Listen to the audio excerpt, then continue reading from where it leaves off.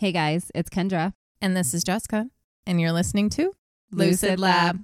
We had a lot of fun last night. We did. Maybe you guys, we put some pictures up. Yeah. Hopefully nothing too embarrassing. We got a little happy by the end of the night. We did. We took a lot of pictures and some really funny videos we were just watching right before we started recording.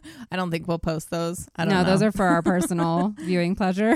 We went to a concert. Yes. It's called the Wet Hot American Summer Tour, and it's All American Rejects is the headliner, and there were 4 other bands. It was Get Up Kids and the Starting Line, I think, were the 2 that we missed. That's right. And then we saw Motion Picture Soundtrack, Newfound Glory, and All American Rejects. Yeah. And it was so much fun. We didn't think we were going to miss the Get Up Kids, but apparently they were the first ones. We thought that they would have been I thought third. They would have been closer, but maybe I'm biased because they're more my generation. But yeah, so I completely missed them, which I was a little disappointed, but it was fine. It was fine. We were having fun. We went down to Larimer Square in Denver, and we had a very fancy dinner. And it was delicious. It was really, really good. Yes. And then we took an Uber over to the Fillmore, which neither of us had been to the Fillmore in years. Forever. The last band I saw there was The Used. I didn't think the show was sold out, but it was packed. It was packed. Like crazy packed, full of people. And it was all, everyone coming back to reminisce in their high school days on pop punk. Yeah, everybody was in their late 30s, I think. It was fun. It was great. At first, we were standing in the back because Kendra had a friend who also went, and they were standing behind the camera videotaper. Guy, yeah. And I was standing there for like a minute, and I'm like, this is not where I want to be. I don't want to be in the crowd either. And so I remembered the last couple times I went to the Fillmore, you could go to the side, and that was packed too. But it was so funny because we went to go get a drink, and there was this area that was VIP. Yeah. And I just walked in. We just did it. We just walked in and acted like we were supposed to be there, and nobody said, there were no guards checking tickets, nothing. And the people in there that were sitting down did have like little harnesses, lanyards on that clearly said they were VIP, and they didn't seem to care. We were just standing there. We weren't in their way. And so we were right next to the front row. There was like 8 people in there, and there we were. We were just right there. And that's where we stayed. We spent the entire time there. It was a lot of fun. Really, really fun. I couldn't hear from all the way back there. I was telling Drew that. I'm like, we were in the back, and I don't know if the sound was something about the film or the sound. If you weren't down on the floor, like right in front, you could not hear what they were singing. No. It was, much better. We got up there, and then I got to like yell as loud as I could. I'm happy I still have a voice today because I was singing very loud. Yeah. At first, it seemed like she was really annoying the dude next to us that paid for his place there. Yeah. But then we noticed that, no, he just needed some time to come out of his shell. I think he started singing more too. I think I got his energy up because he was just kind of sitting there. Yeah. And then I kept singing. I was being very conscious of not hitting him or anything when I was dancing around because I know that's annoying. And I didn't want him to be like, what, are you supposed to be here? No. I was like, oh, we can't leave. I can't even go to the bathroom or they're going to find out. But nobody cared. We left and came back several times. And we had access to the bathroom that no one went to, which VIP. was nice. Seriously, I walked back there and I'm pretty sure it was some of the band's grandmas and grandpas back there because there was a ton of people who were like elderly and taking pictures and stuff. Yeah. And I think I ran into one of the dude's girlfriends back there. She was this tall, beautiful Hawaiian woman. Yes. And she just gave me this look like, you're not supposed to be back here. It's okay. I'm just going potty. Just act like you're supposed to be there. It's fine. And then we took a ride. Rickshaw. Yeah. I think that's what they're called. It's like a little wagon, and it's someone that is... Bikes. Yeah. Yeah. And they play really loud music, and it was really cold, and he was going pretty fast. It felt like fast. Yeah. But it was an experience. We were joking before we went there that we wanted to ride one. Yeah. And then when we came out of the Fillmore, it was crazy. So many people, everybody's waiting for Ubers. And this guy was just sitting there. Yeah. And we're like, will you go? Because we were a mile and a half away. And he's like, sure, I'll do it. And so we jumped on, and it was fun. It was fun. That's where we took the videos that we probably won't show because our hair's like wrapped around our head and we're just making funny faces. And then every time I thought she was taking a picture, it was a video. So there's like... I was like, no, we're taking a video. And then I would be trying to take it and we would hit a bump. And so my face would be like, oh. And then on one of those bumps, I lost my phone. It flew into the intersection. He had to stop on the sidewalk and he like ran in the intersection to go get my phone. Yeah. So that was a bumpy ride. So be careful if you take those and you're holding your phone up. Hold with both hands. That was our big news. So we're recording now on a Saturday morning because we went out last night and we're actually feeling pretty good. Yeah. I was worried for a second when I woke up, but now I feel great. Yes. But taking it down a little bit, we do want to give a little update on my last episode with Julie Buskin and Anthony Sanchez. Anthony was executed. He was. It was a really hard day for me. It's still sitting with me. I don't know how to move past it because I came upon that case quickly. And it was then like serendipitous in a way how it came to you. So I really feel like we were meant to talk about it and question it. I really do feel like he's innocent and it wasn't him. And now he's not here. I know. And I was looking on the news site and I sent this to Jessica, but it said witnesses reported that Sanchez's last words were that he was innocent and that he didn't kill anyone. He added that his attorneys were the worst lawyers in the state of Oklahoma and that he's sorry to whoever has them as lawyers. That sucks. I do think some people, when you're about to be executed, might like say something like, I'm sorry to the family or anything like that. He didn't say that because he was innocent. He did say some things like that, I think I read in the days before. He was like, I understand this is hard for the family. I'm not the one who did it. There was a monster that killed their daughter, but it wasn't me or something like that. So he was empathizing with the family. But to me, the fact that right before you are going to die, if you would want to clear your conscience, and his last words were, I didn't do this, you know, I'm innocent. Yeah. And to me, I think he was probably innocent too. In the case I'm doing today, you'll see why when there's a question in the DNA, I do believe he was innocent. Yeah. And now he's gone. That night was hard because I was writing this case and I knew that at any moment he was going to be executed. And it was just a weird place to be, like in my mind. But this story has some similarities and we're going to get to it. I also think we should talk about how we came across the cases that we're doing. We're into October now and we thought it would be interesting to do kind of a theme. And so we were looking at Halloween type stories. Right. Each of us found a true crime Halloween story. Yeah. And then I have another one coming up that will be more fun, I guess. Yeah. As fun as we get. I mean, we don't do, comedy or anything here, but it'll be a more light episode, I guess, than true crime. I don't know what I'm doing next, but you're going to get 4 Halloween-y type of shows. And I hope you guys like it. And I'm thinking we might do the same thing around the Christmas holiday too. Yeah, that'd be fun. Yeah. Yeah. Today I'm covering the unsolved case of Arpana Jinaga. Okay. I don't know Arpana. I do remember this story, and it might have been because I went to Seattle, because it's kind of based in the Seattle area, and so maybe I heard of it when I was there. When I went there, I was hanging out with a lot of people who went to the college there. Okay. So she was like a college student? She wasn't, but she was young. This was in 2008. That's why I think maybe I heard about it, because I believe when I went to Seattle, it was like 2009, 2010. It was probably like in the news or something. But it's still a cold case today. Oh, man. Cold case in a weird way, and we'll go over it. She threw a Halloween party alongside several others in her apartment complex. Okay. It was like kind of bar hopping from apartment to apartment. That sounds fun. Type of thing. Yeah. It was like spooky fun. It sounds awesome. I don't want to do that now in life, but at the time when you're young, that sounds like a great thing. All about it. I don't know. Jessica and Kendra that were out last night would have probably gone to exactly to apartments. We probably would have, but not today. Different versions. We're going to go through all of it, but let's get to know her a little bit. Arpana was born November 3rd, 1984 in Hyderabad, India, which is the capital of Telangana and one of the largest cities in India. Okay. Currently, there are 10.8 million people in Hyderabad metro area alone. That's a lot. Compared to Denver, it's massive. I think. Or even to New York City. I feel like. Crazy. Yeah. There's a lot of people there. She has a younger sister, Pavitra. Her father, who I only found listed as BC, was a professor of computer engineering in India, and her mother, Nirmala, was a stay-at-home mom.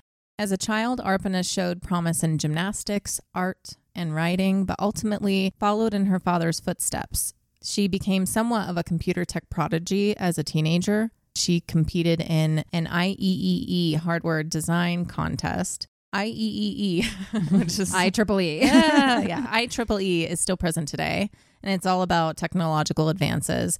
She was noticed by universities and recruiters, and her little sister ultimately ended up following down the same path as well. I mean, that's a smart career choice, honestly. When Arpana was in higher secondary school, she was amazingly proficient in embedded systems, which I gathered is sort of like the equivalent of 10th to 12th grade. Okay. If there really is any comparison, because it's different education systems. In 2005, at the age of 21, she competed in another competition designing microchips and finished in the top 20.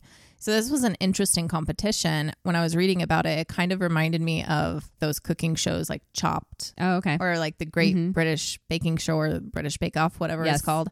Each contestant is given this design kit with all the same stuff and they have to create Figure something. it out. Yeah, that's cool. It is cool. She designed a communications jammer and she was in the top 20, like I said, but this is out of thousands of people. And she was the only person that represented all of Asia in the top 20. Okay. So that was interesting. Later that same year, she was featured in the New Indian Express for young inventors. And her goal was to work for top companies and innovate before becoming a professor like her father. Okay. After graduating with her bachelor's from a prestigious university in India, her father suggested that she go abroad. Mm-hmm. She attended Rutgers University in New Jersey, where she earned her master's in electrical and computer engineering. She completed that in 2007. While in school at Rutgers, she still hadn't let go of her other creative interests, though. She was singing in a band at one point. Oh, yeah. Which is cool. I heard a snippet of her singing, and she really does have a really beautiful voice. Oh, yeah? That's cool. She was supposed to move back home to India at that point, but she was offered a job by a tech giant, EMC, which is now Dell EMC. She became a software assurance quality engineer for the company and moved to Redmond, Washington, which is just outside of Seattle. Mm-hmm. And it's on the other side of Lake Washington. That whole area is still one of my favorite places. It's gorgeous. To ever be. I love the Pacific Northwest. I want to go now. I did just for fun, like look at tickets. Did you? Yeah, I was after like, doing I can this go story for a weekend. I still want to go to Forks, Washington, and see. Me too. All the twilight. I've always wanted to go there, especially this time of year because it's going to be more gloomy and just like what you would imagine it was for the vampires. Twilight. Yes, in my younger years, when I traveled for sales, one of my main customers was in Seattle, so I got to go up there quite often. Nice. And then in my current job, I'd go there to see Amazon. So Seattle's definitely got a little place in my heart. Me too. Redmond, though, is kind of known as its own little tech mecca. Okay. It was home for Microsoft and Nintendo. And she started at this new job in March of 2008, and she quickly made a name for herself and was considered a rising star in the company. And in just 6 months, she was promoted to lead programmer. Wow. When Arpana got there, she was first staying with a family friend before finding a place of her own. She moved into the Valley View Apartments in Redmond, which was just north of Marymore Park, which is a large wooded area with a river and lots of little parks and activities. The apartments were built into a hilly area overlooking downtown. Sounds beautiful. I know. Redmond was also a little posh. It was a more affluent area. There were lots of fancy, expensive places to dine. It was really meant for those that could afford more finer things in life. But these apartments were actually quite affordable. It was less than $800 for a one bedroom. In 2008, really nice. And I'm like, I mean, for Seattle area, for sure. Like when I moved to Colorado around that time, I think we paid $1,400 for a 2-bedroom. Okay. So yeah, sounds about right. Yeah. She lived on the top floor in a complex in apartment 8946, which is a weird apartment number to me. It's not like it was a huge apartment complex. Just because it's so large. Was she on the 8th floor? No, it wasn't a huge apartment complex. That's what I'm saying. It's weird. I'm like, why not do 105? Yeah, exactly. Let's keep it simple. But Arpana loved it. She loved the area. She felt like it was just this paradise. And she would send photos to family and friends. And she just loved, after it was done raining and like all the drops and just how it felt there. She really did love it there. And I'm sure it was a lot more spacious than the city that she grew up in with 10 million people. Hugely. She's in like a little suburb of Seattle. I'm sure it felt wonderful. And she came from New Jersey too. So, which is pretty packed out. Yeah. So I'm sure she loved it.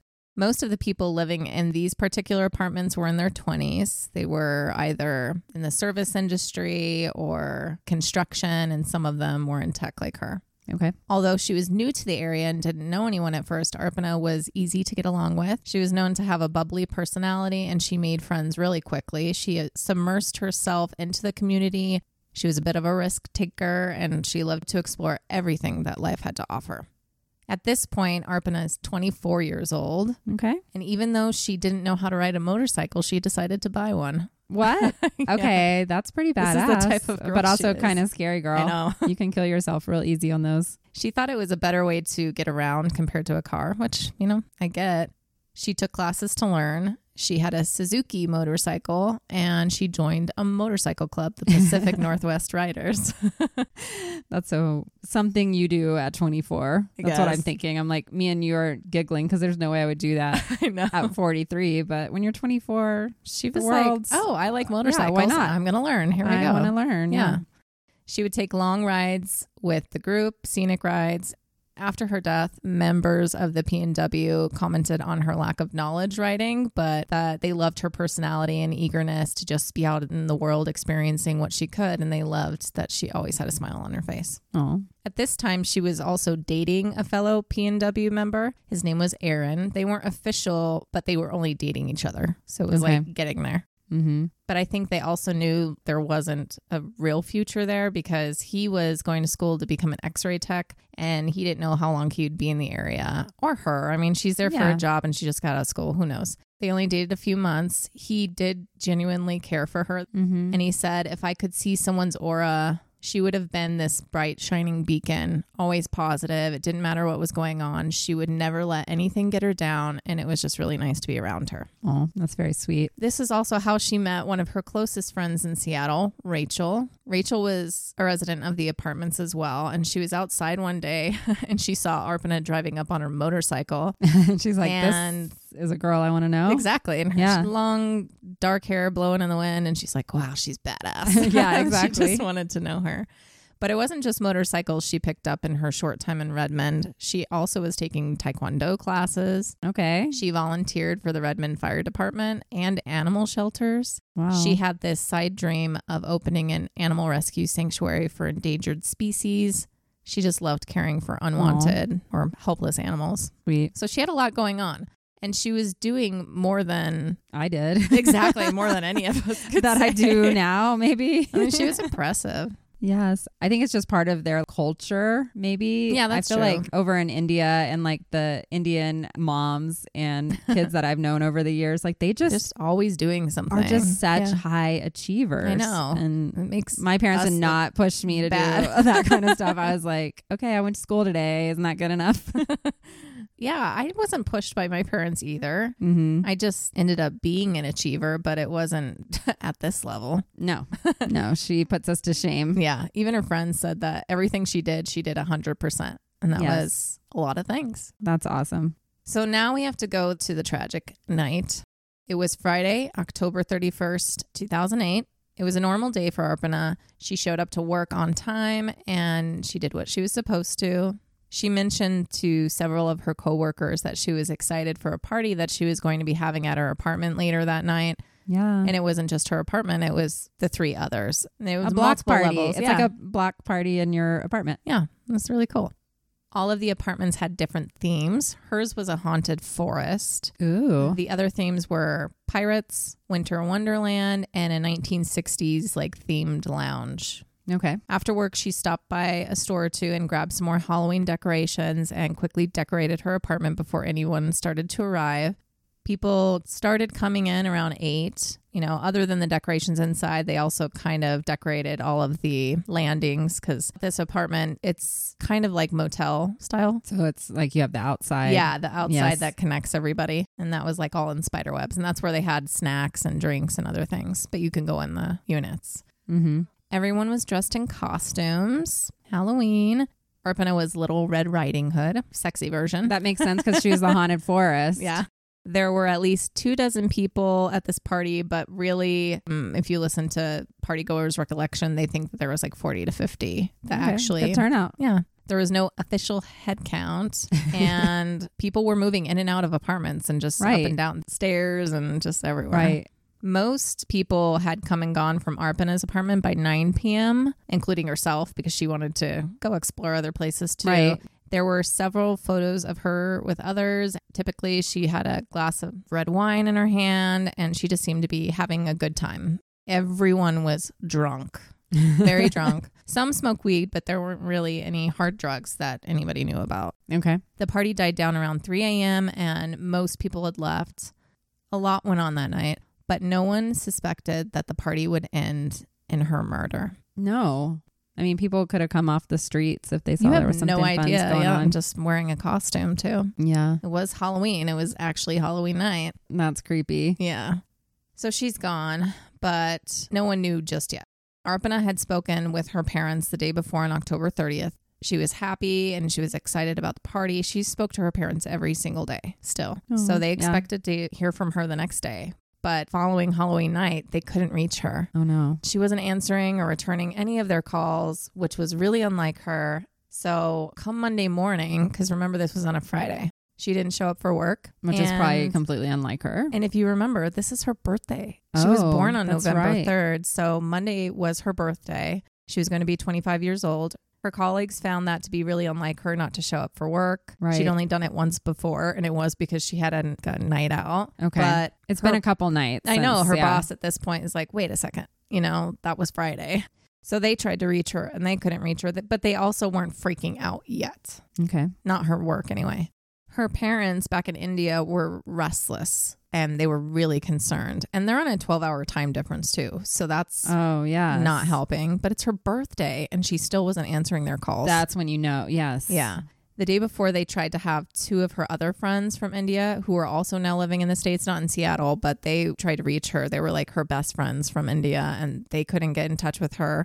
Her father knew a former student of his was now living in the area and called him. His name was Jay. He asked him to go by her apartment and check on her. Okay. That morning, he stopped by and ran into a neighbor of hers, Cameron Johnson. This guy had sideburns and a goatee, and we're going to talk about him a lot in this story. But Jay wasn't sure which apartment it was. He had been there once before, but he couldn't remember. And so he ran into Cameron, explained why he was there, and the neighbor took him to Arpana's apartment. Okay. As they went to knock, they noticed that the lock was broken and the jamb was damaged. Uh-oh. A bolt fell off the door as they were trying to push it open. That's not good. Immediately worried, they went in and they saw that the apartment was just a mess. Something happened. Okay. Yes, there was a party, but there's like a sign of a struggle. Correct. They found Arpana in her bedroom. She was naked on the floor at the foot of her bed, covered in a towel. It just seemed like it was kind of haphazardly thrown on top of her. Okay. So she wasn't wearing it coming out of a shower or something like that.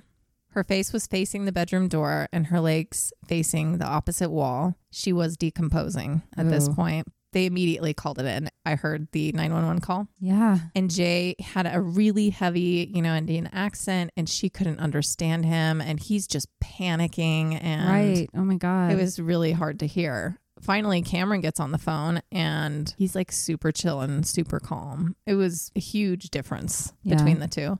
But he gave the address. The 911 operator asked if she was breathing, and he said he didn't know, said he wasn't going to go near her body. Okay. I don't know. It was just really hard to hear Jay the most. The way he was responding to that was almost like it was his daughter, because I think he had kids at the time too. Yeah, he felt this obligation probably because he knew her dad, and now he knows he has to call her dad. And so it was kind of a family situation in a way. And we'll get to that in a second too. Police arrived and confirmed that she was dead and cordoned everything off. I mean, her parents, they haven't been able to reach her for days. And now it's her birthday. Oh my God. And they find out she's murdered. It just makes it extra heartbreaking. Yeah. Jay's cousin was actually the one who called Arpana's dad. But Jay's phone was ringing off the hook. He just couldn't bring himself to answer it. He finally did answer when he got home. And even though her dad knew, he's asking Jay, is there any chance for survival? So he was in complete denial. He's just, yeah. Yeah.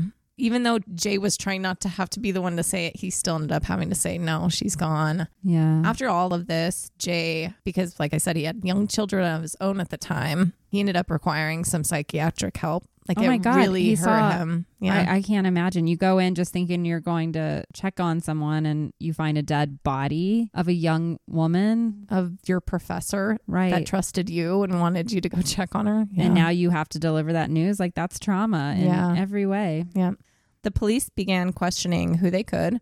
4 hours later, crime scene investigators showed up. Okay. To start documenting everything. I feel like that's too long. We hear this. I know. This is going to come up in the case I'm going to cover next too. I don't know what it is. Sometimes it's just maybe they're maybe they don't understaffed have one in Redmond. Yeah, that's what it has to come. It was low crime. They had to come from somewhere else. That's possible. But it does leave it open to tampering when you don't have it secured right away. Degradation, like everything you can think of. Yep. That's where you're supposed to get things as quickly as you can.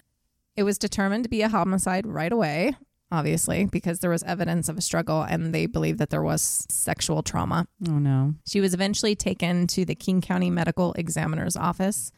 It was determined that she died between 3:30 a.m. and 8 a.m. Her official cause of death was strangulation. The technician believed that the ligature found was from a shoelace. So, shoelaces again. Oh, no. There was sexual assault, but the rape kit was negative. What does that mean? I don't know, really, but her tampon had been taken out. It was like laying next to her body. Does a rape kit mean that they just didn't find any semen or something? Is that what it means, negative? So he could have used a condom. I think rape kits also look at, because when a woman doesn't want it, our vagina literally rejects you. Yes. Yeah. So that's another thing that they're looking at is the actual trauma inside. And I don't think they've found any, but that doesn't mean she wasn't assaulted in some way. She was probably drunk and more relaxed. Yeah. So that could be it that doesn't mean she wanted it in any way. Or it was someone she knew that she was going to have sex with. And then that's true. It also could have been though that she was passed out. Yeah. And then your body won it because you're completely relaxed. Exactly. Mm-hmm. Some of her teeth were broken. Whoa. She also had blunt force trauma to her head in more than one area. Her mouth was covered in duct tape and she was gagged with her own underwear. The lower half of her body was covered in motor oil. What? Yeah. And when they turned her body over, her hands were blue. That was from toilet bowl cleaner. I don't get it. Why? I think to try and kill DNA on her hands. Oh, motor oil? Motor oil. Why? And she was burned on one of her arms. They also found burns on the carpet, part of her sheets, which were satin. They were off the bed and partially burned. They also found some later I'll talk about. It's believed that with the motor oil, they thought that it would set her on fire. Also probably to try and cover DNA. Yeah. And then it didn't But it didn't work. So I don't know if it's like a drunk attempt to do cover that. Up. Yeah. And it didn't work. But yeah, the toilet bowl cleaner, her fingernails were scrubbed of evidence. So they actually didn't find anything on her hands. So the toilet bowl cleaner worked for that purpose anyway. And her apartment smelled of bleach. And there were bleach stains all over the carpet. So somebody just took it and started spreading it around. Yeah. And the comforter from her bed was found in the bathtub. And it was soaking in water. Okay. Maybe bleach too. Right. They're trying to get DNA out again. So you have a very poorly executed Dexter situation here. I know. But yeah, there was a struggle. And at some point she was fighting for her life. Wow. And she was taking Taekwondo classes. So for all we know, she was really putting up a fight. I'm guessing she wasn't a very large girl though. No. So she could easily, even with Taekwondo and all of that, she'd been drinking. She's probably easily overtaken if it's a bigger man. Yeah. The killer also took her phone, her camera, keys, and wallet, and they still to this date never found them. And her motorcycle was gone as well. Oh. Yeah. So I don't know so it's someone where who the bike went, but her helmet was still on the counter in the apartment. So it's someone who knew she had a motorcycle then. Like how would you know that was hers? You know what I mean? So it seems like her killer was doing their best to cover their tracks and clean up all the evidence that would tie anything back to them. But they failed at one point. We're going to get to this. We always want them to fail. Always fail. So let's go back to the night and we're going to get some more details from the party goers. Okay. Aaron, her then maybe boyfriend, he was invited to the party, but he had already made plans with friends that night and he couldn't make it. He regrets not going though, because he feels like had he actually been with her that night, then none of this would have happened because he would be staying over. He would have stayed with her. Yeah. That's a hard thing for him to live with. I mean, they were still somewhat new, but he knows if I was there, this literally would not have happened. Yeah. Arpana's friend Rachel, remember she lived there too, and another friend of theirs, Nicole, and Arpana, they ran across the street to this sex shop. It was called Lover's Package because they all wanted fishnet. To go with their costumes. Yeah, and that was the only place to go get them at the time. Yeah. Rachel was going to be a sexy cop, and her boyfriend, who was coming later on, was going to be a bank robber. Oh. And Arpana, she had that sexy little outfit as well. I don't know what their friend Nicole was wearing. So at this party, Rachel met Emmanuel Fair. Okay. He said that he was invited by a friend of his, Leslie Potts, who lived in the apartments. Leslie lived at one of the party apartments on the first floor. Okay. Thayer didn't know anyone else at this complex, and he had no idea that when he arrived, there was going to be a party. So a bunch of people from the apartment complex quickly like tried to put something together for him. He became a construction worker. That's easy. Yeah. You know, some of the people who lived there were actual construction workers. So he got like a tool belt and a hat and yeah, stuff like that. Rachel remembers chatting with him for quite a while before moving on to talk to others. She said she didn't get any bad vibes from him whatsoever. She said he was kind and normal. She mentioned him talking about how he was looking for a stable job to take care of himself and his sick grandmother, who he loved dearly. He had been staying with a childhood friend in the basement of his friend's mom's house, but he needed a place to stay while they were out of town for the weekend. Okay. He was crashing with Leslie just for that weekend, and they met each other like on MySpace. Oh, so like MySpace days still. Okay. And, you know, she offered her couch to him. Rachel really liked him and she was empathetic to him. Like she just felt, you know, he didn't have it that easy but just he seemed like a smart guy and just going through a rough time. Yeah. Normal dude. Okay. But he was like super positive. He had all these plans for the future and stuff. And so, However, there was another person that Rachel did not like, and his name was Neil Marshall. Okay. She called him a douche. He had tried locking her in a bedroom at one point. Like to try and get with her? I think so. Okay. She was in her bedroom or something, and he just like came in and closed the door, and she's like, no. And she just walked right out. Yeah. So at least he wasn't forcing anything on her. And she didn't even know him. He was the stepbrother of Chris Cutler, who lived there. Chris, just a side note, was dressed as Jesus because he had a beard and he went with it. I mean, sure. And even Chris admitted that he had a drinking problem. And on that night, it was no different. And he was plastered. Okay. To Rachel, Neil was the only odd person that stuck out to her that whole night. He was just bad news bears. He was walking around all tough, challenging random people to do arm wrestling and stuff. Okay, yeah, that's a douche. Yeah. I see why she used that word. At some point, Neil and Emmanuel actually started kind of play boxing. Okay. I guess it was for fun, but they weren't like fighting. But at some point, Neil punched him in the mouth and he actually bled a little bit. But even Emmanuel, looking back at that, was like, oh, it's just whatever. Drunk fun. Yeah. Yeah. A lot of boys get physical like that when they're drinking. I mean, that's why you don't want a bunch of guys at your apartment because they'll like break your shit. I know. Just being stupid. But Neil was very forward with everyone, apparently. And after Rachel's refusal, he started asking about Arpana. Oh, okay. Asking Rachel if she thought Arpana would hook up with him. And so this is just a dude looking to get laid at a party, I think. Why do guys exist like this? It's because they're douches. Will she fuck me? He's like, wait, you don't want to fuck me? What about that girl? Will she fuck me? Yeah. They have no standards. They're just like, they just go from one girl to the next until they get to whoever is drunk enough. I mean, guys do this in the bars all the time. Rachel was really vocal with him, though. And she was like, no way. Stay away from her. Chris at one point was trying to get Neil to go back to the apartment and like go to bed, but he was just being too much and nobody liked him. Yeah, so nobody wants that energy. And then to be the dude that's like, damn it, I'm the one that brought him up. Yeah, then you're embarrassed and you're like, oh, this is my drunk douchey friend who is just trying to get laid by every girl. And it's his brother-in-law, so he like even worse. Mean. He's like, I'm related to this guy, damn it. But that's what happens in marriage, the in-law thing. Around midnight, a good chunk of people went back to Arpana's apartment to eat some pizza. So every apartment had different food, and I guess hers was the pizza place. This isn't all of them, but it included Chris, Neil, Emmanuel, and Cameron Johnson, the man that eventually found her dead body with a family friend. Cameron was Arpana's next door neighbor. Okay. He wasn't at the party until that moment. So he had been somewhere else. And then showed up for pizza? I guess. He also wasn't drunk. So he wasn't drunk like everybody else. He had been drinking. Rachel just remembers him being really quiet and like sitting on the kitchen counter at first. And he had a hoodie on. At some point, people remembered Cameron and Arpana did seem a little flirty with each other. Okay. I don't know if he just was like, fine, I'll be more part of the party. He like left and he came back with like a devil mask. Okay. And he invited everybody to quickly like come to his house for vodka shots. So he was trying to get into the mood. Emmanuel remembers connecting with Cameron about music because they were really both passionate about music. Emmanuel played drums and was in the church choir. Okay. And Cameron liked electronica. I don't know how those two go together, but I mean, EDM has some drum beats. Yeah. Emmanuel was really about like rap and stuff though. Yeah. Other than that.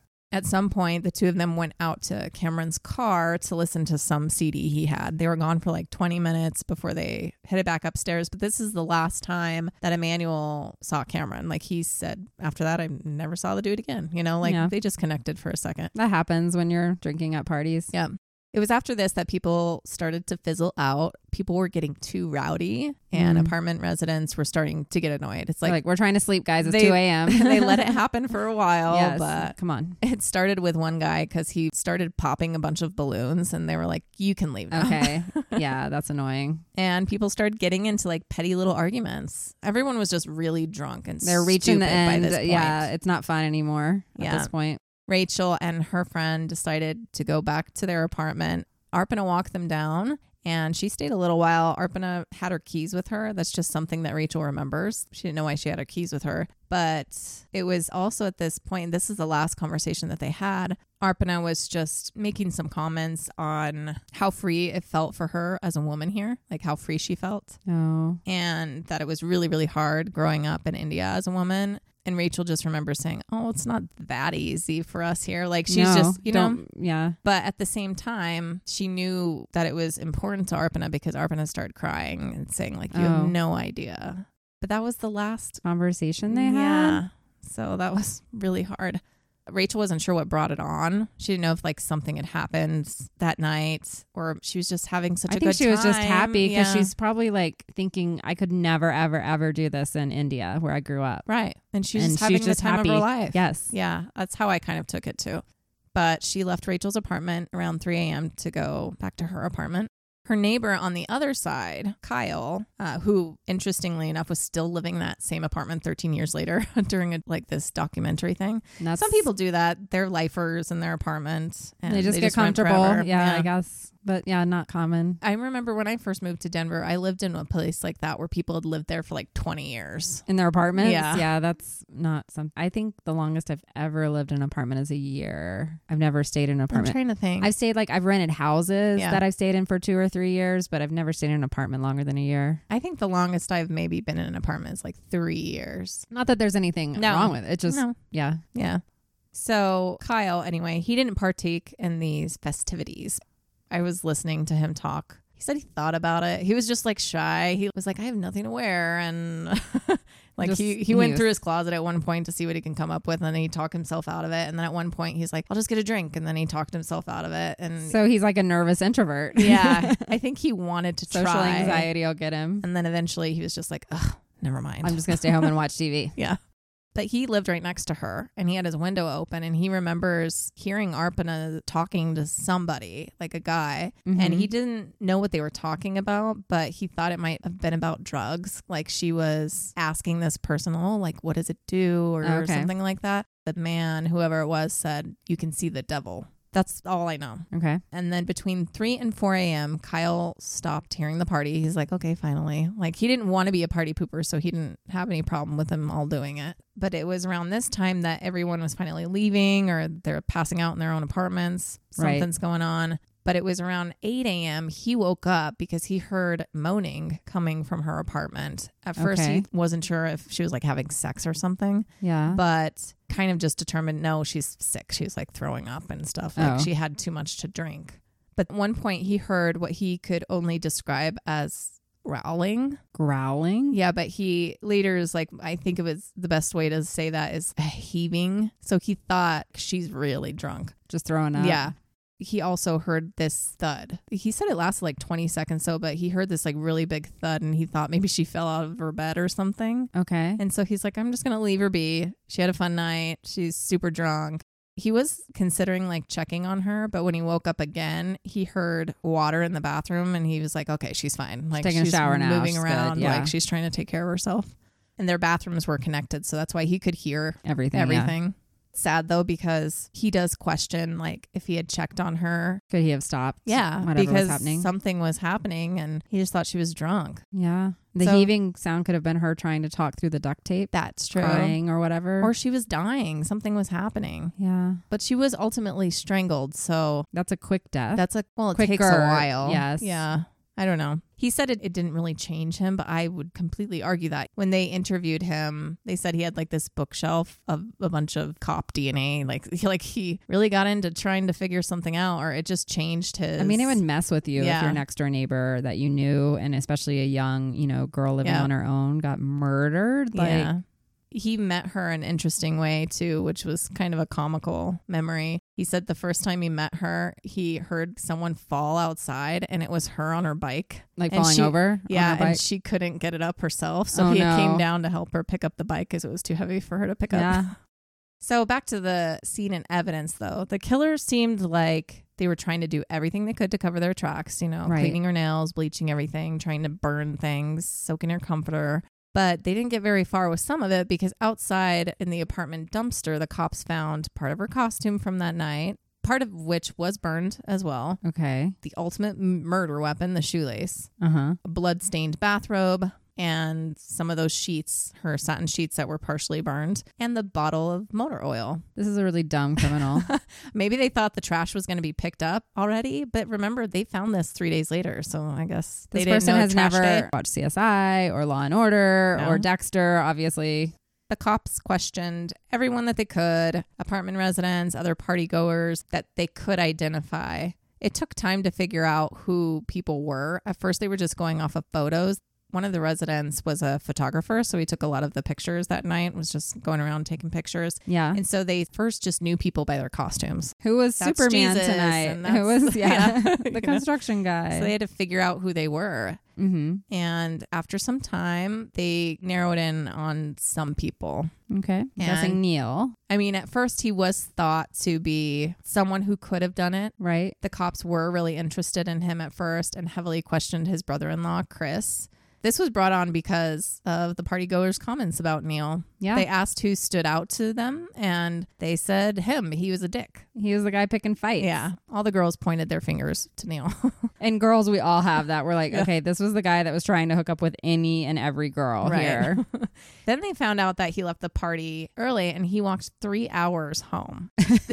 You would think, okay, that's a bad alibi, but he did end up getting cigarettes on his walk home, and so he's caught on camera, and his family remembers what time he came home because he was still living at home. Okay. I mean, I think he was early 20s. He's still living with his parents. This explains why he was so desperate to hook up with a girl that night, because he didn't want to walk home.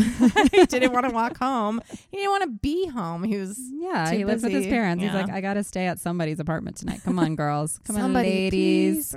Because he could have stayed with his brother-in-law, but he just was pissed. His brother-in-law's, you've embarrassed me. Get the fuck out. Go home. Yeah. You've been enough tonight. But what's interesting, you'll find out later, or I'm telling you now, even though Rachel said that he had no chance with Arpana, he had a different version of his interaction with her that night. That's always a guy for you, though. They're like, she liked me. Well, he mentioned that Arpana asked him to go into her room with her, and he took that as a sign, well, actually, she is interested in me, but maybe she liked bad guys that night. Who knows? She just wanted to kiss him. Maybe. I don't know. But they were interrupted by Cameron. Okay. Cameron, the neighbor. He came in and was like, oh, you guys want to hang out? Like, I don't know. But Neil felt cock-blocked by him.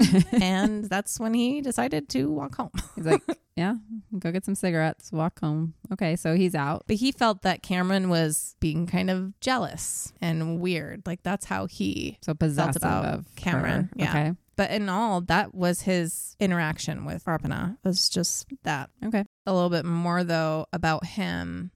I was listening to him in an interview, and he was still a dick. Really? Later in life, he just sounded like a dick. He's just that kind of guy. Yeah, that but personality. People focused on his behavior, though, of just that one night, and it's followed him his whole life since, and he's just done with it. So he just sounds like he's fed up. He's over it. Yeah, I get it. Maybe. Because dudes can be dicks, especially at parties, especially in their early 20s. I was gonna say he's drunk. And yeah. He's a different person now. I'm just hoping, from what I heard, that he's kinder and like less in your face and gentle in his actual relationships. Yeah. But till this day, he's still portrayed the way he is because people talk about it. Here we are talking about it. I don't think Neil was the guy. Okay. But he was also never tested. That seems like a miss. Yeah. From the police, but okay. There's a lot of bullshit in this one. Another possible suspect was, of course, Arpana's then fling of the time, Aaron, from the motorcycle club. Yeah. They interviewed him, and he did provide his DNA. He didn't have a great alibi, so he was of interest at first. Okay. They found his semen on a towel in her apartment, which he explained, dude, yeah, because we've sex, been we're hooking dating. Up. Yeah. And that's totally a dude thing to do. Like, he wiped himself off, and it was still just sitting on her bedroom floor. She probably didn't even know, or is stuffed under her bed. But once they kind of determined, okay, it's not him, they asked if anybody from the club would have done something to her. Okay. And he said, yeah, 100%. Any of them could. And not in a way that he knew someone specifically, but he's like, this club is just a bunch of people who like met online and like motorcycles, and we get together and ride. We really don't even fucking know each other. They could be some sketchy ass people that nobody knows. It's like you don't know what these people are like in their real lives, so possibly. Sure. Okay. But Cameron was the first to be interviewed. I mean, he found her, so that makes sense.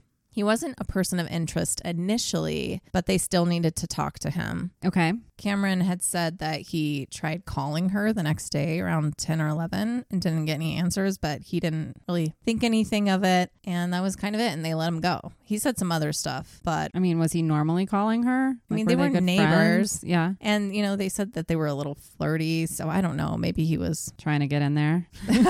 He was trying something. Yeah. At first, when they were still trying to determine who their main suspects were, after months of work, they really weren't getting anywhere. So the police went back to the beginning to look at Cameron again. Okay. Because to them, you know, they're like, well, it's not unheard of that killers would involve themselves in the investigation. And, you know, yeah, that happens all the time. Her body and all of that. Because an eyewitness remembers seeing Cameron at Arpana's apartment around the time that they say she was assaulted. I mean, he was her neighbor, but they said that they saw him standing in her doorway around 3 a.m. So that's when she left her friend's apartment and was going home, and he lived right next to her. So maybe he confronted her about something.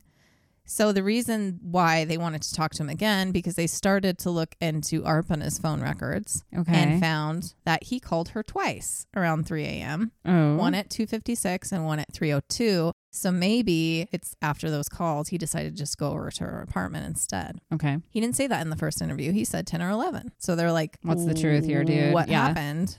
So they brought him back in. He claims to not remember calling her at that time at all. I mean, he was doing vodka shots, so it's possible. Yeah, but he was also the one that wasn't really drunk yet. Yeah, that's true. So what's interesting, and I was listening to part of the interview when they were doing this, the cop's interrogation. And when they brought up the times that he actually called her, his first reaction right away was, oh, crap. Like he said, oh crap, on the interview, and like quickly. Okay, well, that sounds real guilty. Yeah. Don't be suspicious, dude. You're just like totally. Yeah. Oh crap. I mean. Yeah, no, and he tried to move past that, but that's what came out of his mouth. Oh crap.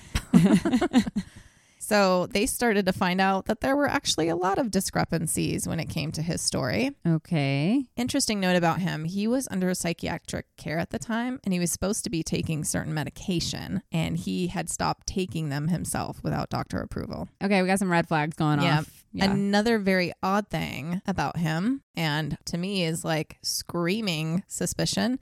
He went to Canada the next day after her murder on Saturday. Was that planned? He just woke up and was like, I think I'm going to drive over to Canada today, probably to dispose of some evidence. You know, that's what I think. But like, we already have determined that he sucked at getting rid of evidence. So yeah, maybe he should have saved all of that in a bag to take to Canada. So, but he tried to go to Canada and he forgot his passport. So he wasn't allowed. Yeah. And so he had to go back. But he said he was just going to have fun and explore, which, you know, it's not an unheard of thing to do because it was like 2.5, 3 hours away, which is like us going to Trinidad. Not that we would go to Trinidad for anything fun, but Colorado Springs, maybe. Well, it's like an hour and a half. Yeah. But, you know, like you said, it's odd. It's the day after her murder. No one knew that she was dead yet at the time. But if he knew, you know, he's going to another country. Maybe he was going to skip town for good, or he is getting rid of evidence. I think that that's the case, and I'll talk about that in a little bit.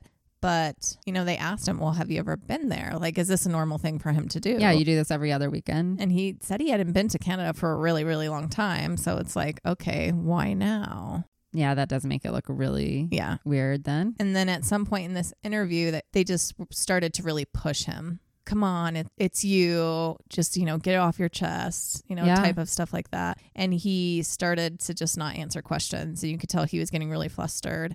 At some point, he said, "Can you please turn off the recording?" And they did. So no one knows what happens when this recording ends. Yeah. But fast forward 8 years for a quick second and the tables are turned. One of these detectives was now being interviewed. So I'm jumping really ahead, but it's just because it's connected to this interview. And he was being questioned for his involvement in this interrogation. Why did you turn off the recording? Yes, what happened? Why? And he's like, oh, nothing. He said if there was anything of interest, we would have written it down. But it was after this interview, which is just really weird. They jumped from, you're the guy, tell us what happened, get it off your chest, to letting him walk out that day. And he said nothing happened when the recording went off. Unless he told them some really personal medical history and got them to be that's true, sympathetic to him. That would be my thought. They could have, but or he paid him off. I don't know. I don't know. It's just really weird. And the cop was really weird that you're listening to. The detective, he's like, oh well, nothing happened. And I'm like, you went from that to that, and you had exactly. Yeah. It was really weird. So at one point, Cameron was the main guy. But they let him leave with his phone, which was a bad move because later in the future, when they got their hands on his device, it was all wiped. Oh, shit. Yeah, completely wiped. That to me looks suspicious. That's really suspicious. If you're innocent, you know that no matter what they do, unless you're paranoid, it sounds like he has psychological problems. So he could just be a paranoid dude, I don't know, but I don't know. That definitely makes a bell go off in my head. But so far, there's a bunch of things that are kind of the Canada thing's weird too. Canada, the calling her, people saw him at her apartment after everything. Where's her phone? Are you going to get into that? Her phone was taken. I know. Remember? They never found it. Okay. Yeah. So they couldn't trace it or anything. Right. Okay. But they were able to get her records still, from the company. But it was after this, Cameron lawyered up. So okay.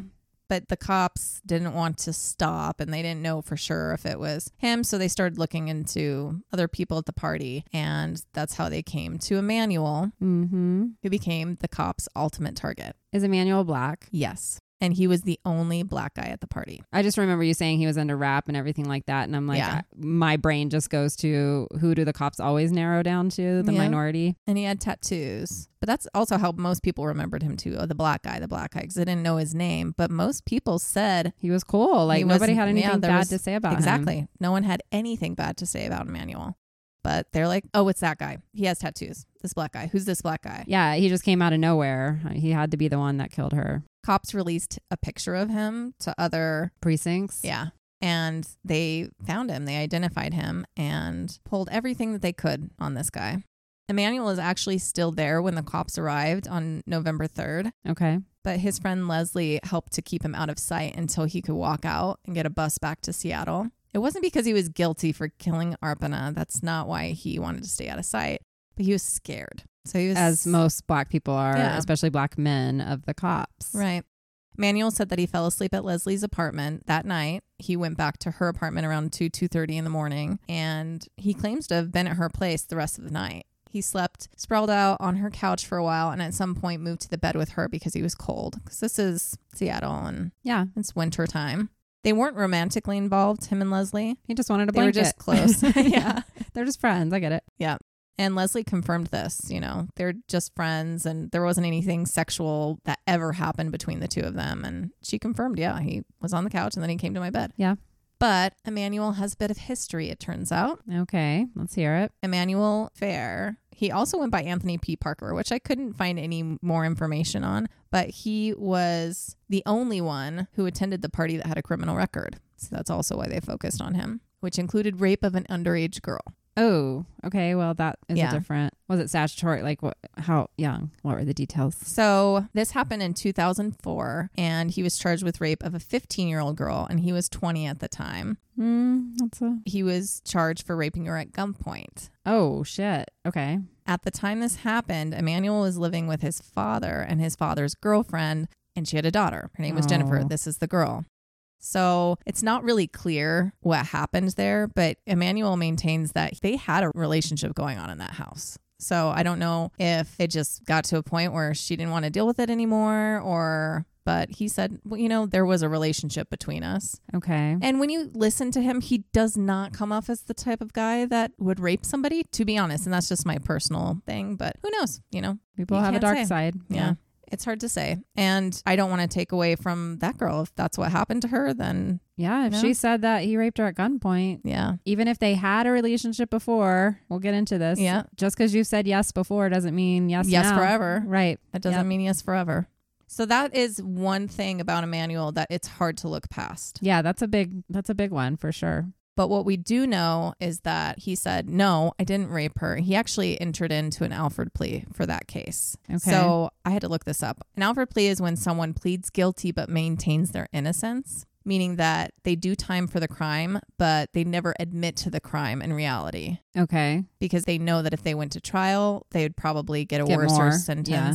It's also for people who can't afford a lawyer, which was him. I mean, he didn't have a job. He was sleeping on a girl's couch. Yeah, that makes sense. Well, this was before that, but he just didn't have the money to get a lawyer at the time. So he did 3 years for that. And at the time of the party, he had only been out of jail for a year. And he did have a parole officer still at the time. So that's why he wanted to leave. Because he was scared. Yeah, because he was scared. Yes. Okay. That makes sense. Makes him look real guilty too. Yeah. And there is some evidence that would make you question his alibi of even being at Leslie's. Because between 2 and 5 a.m., he made a lot of calls, including to Leslie, who he was supposedly with. That's interesting. But his argument to this day is that I butt dialed the shit out of people that night. He fell asleep on his phone.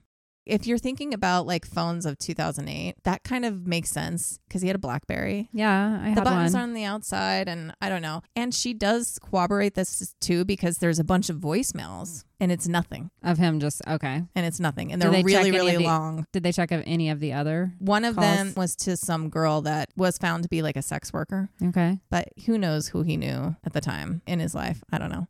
They tried to say that he was a pimp, but he wasn't, because I guess Leslie was kind of into that stuff at the time. And so because of calling that girl and staying with Leslie, they're like, oh, he's a pimp. And he's like, no, they were just my friends. Okay. And they both agreed to this. They're like, no, there's no sexual thing having to do with Emmanuel in our two friendships. But they did have these voicemails, and it sounded like someone moving every now and then. Okay.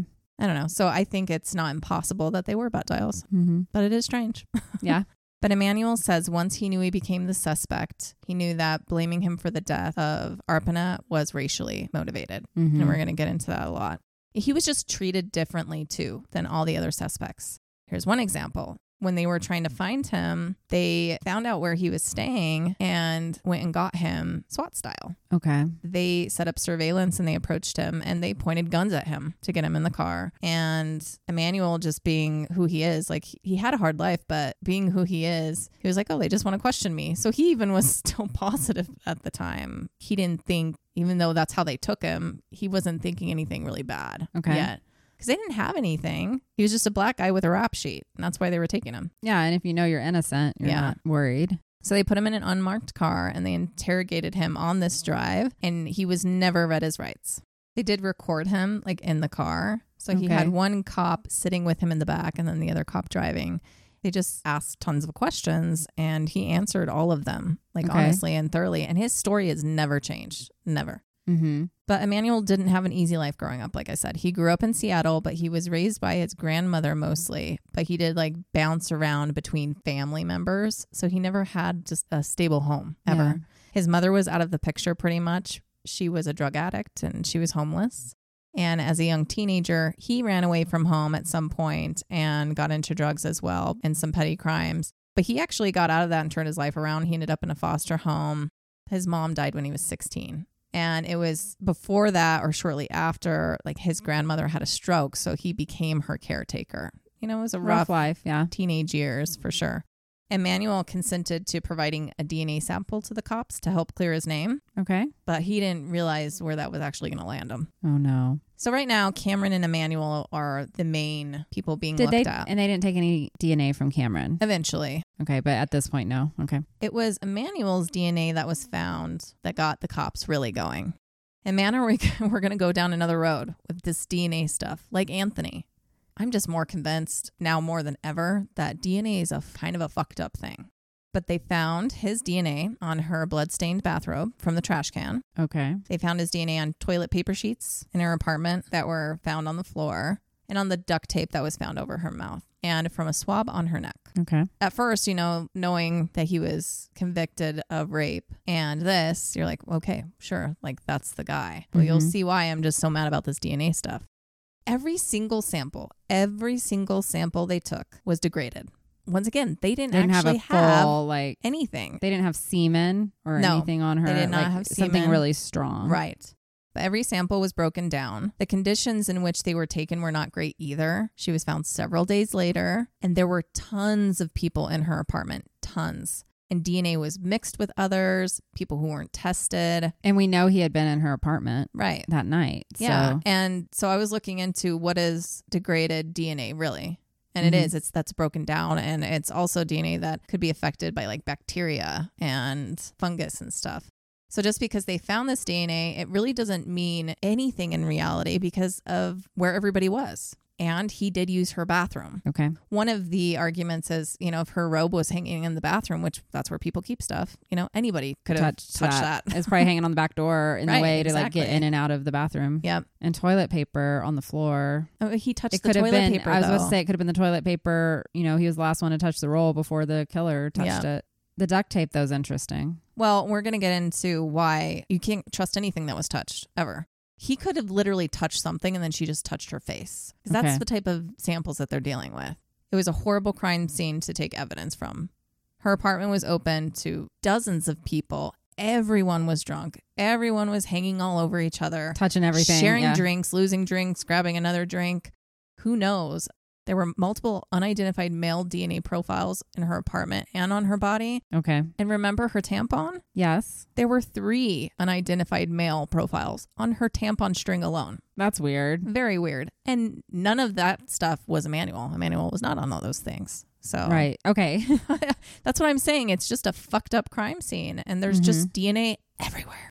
And what I maybe failed to explain when I was talking about Julie Buskin and Anthony Sanchez, if you haven't listened to that episode, by the way, I don't want to spoil it, but we talked about it earlier and I'm like, maybe nobody knows what we're talking about. But if you go listen to that, you'll see why this DNA thing is a hot an issue for us right now at the moment.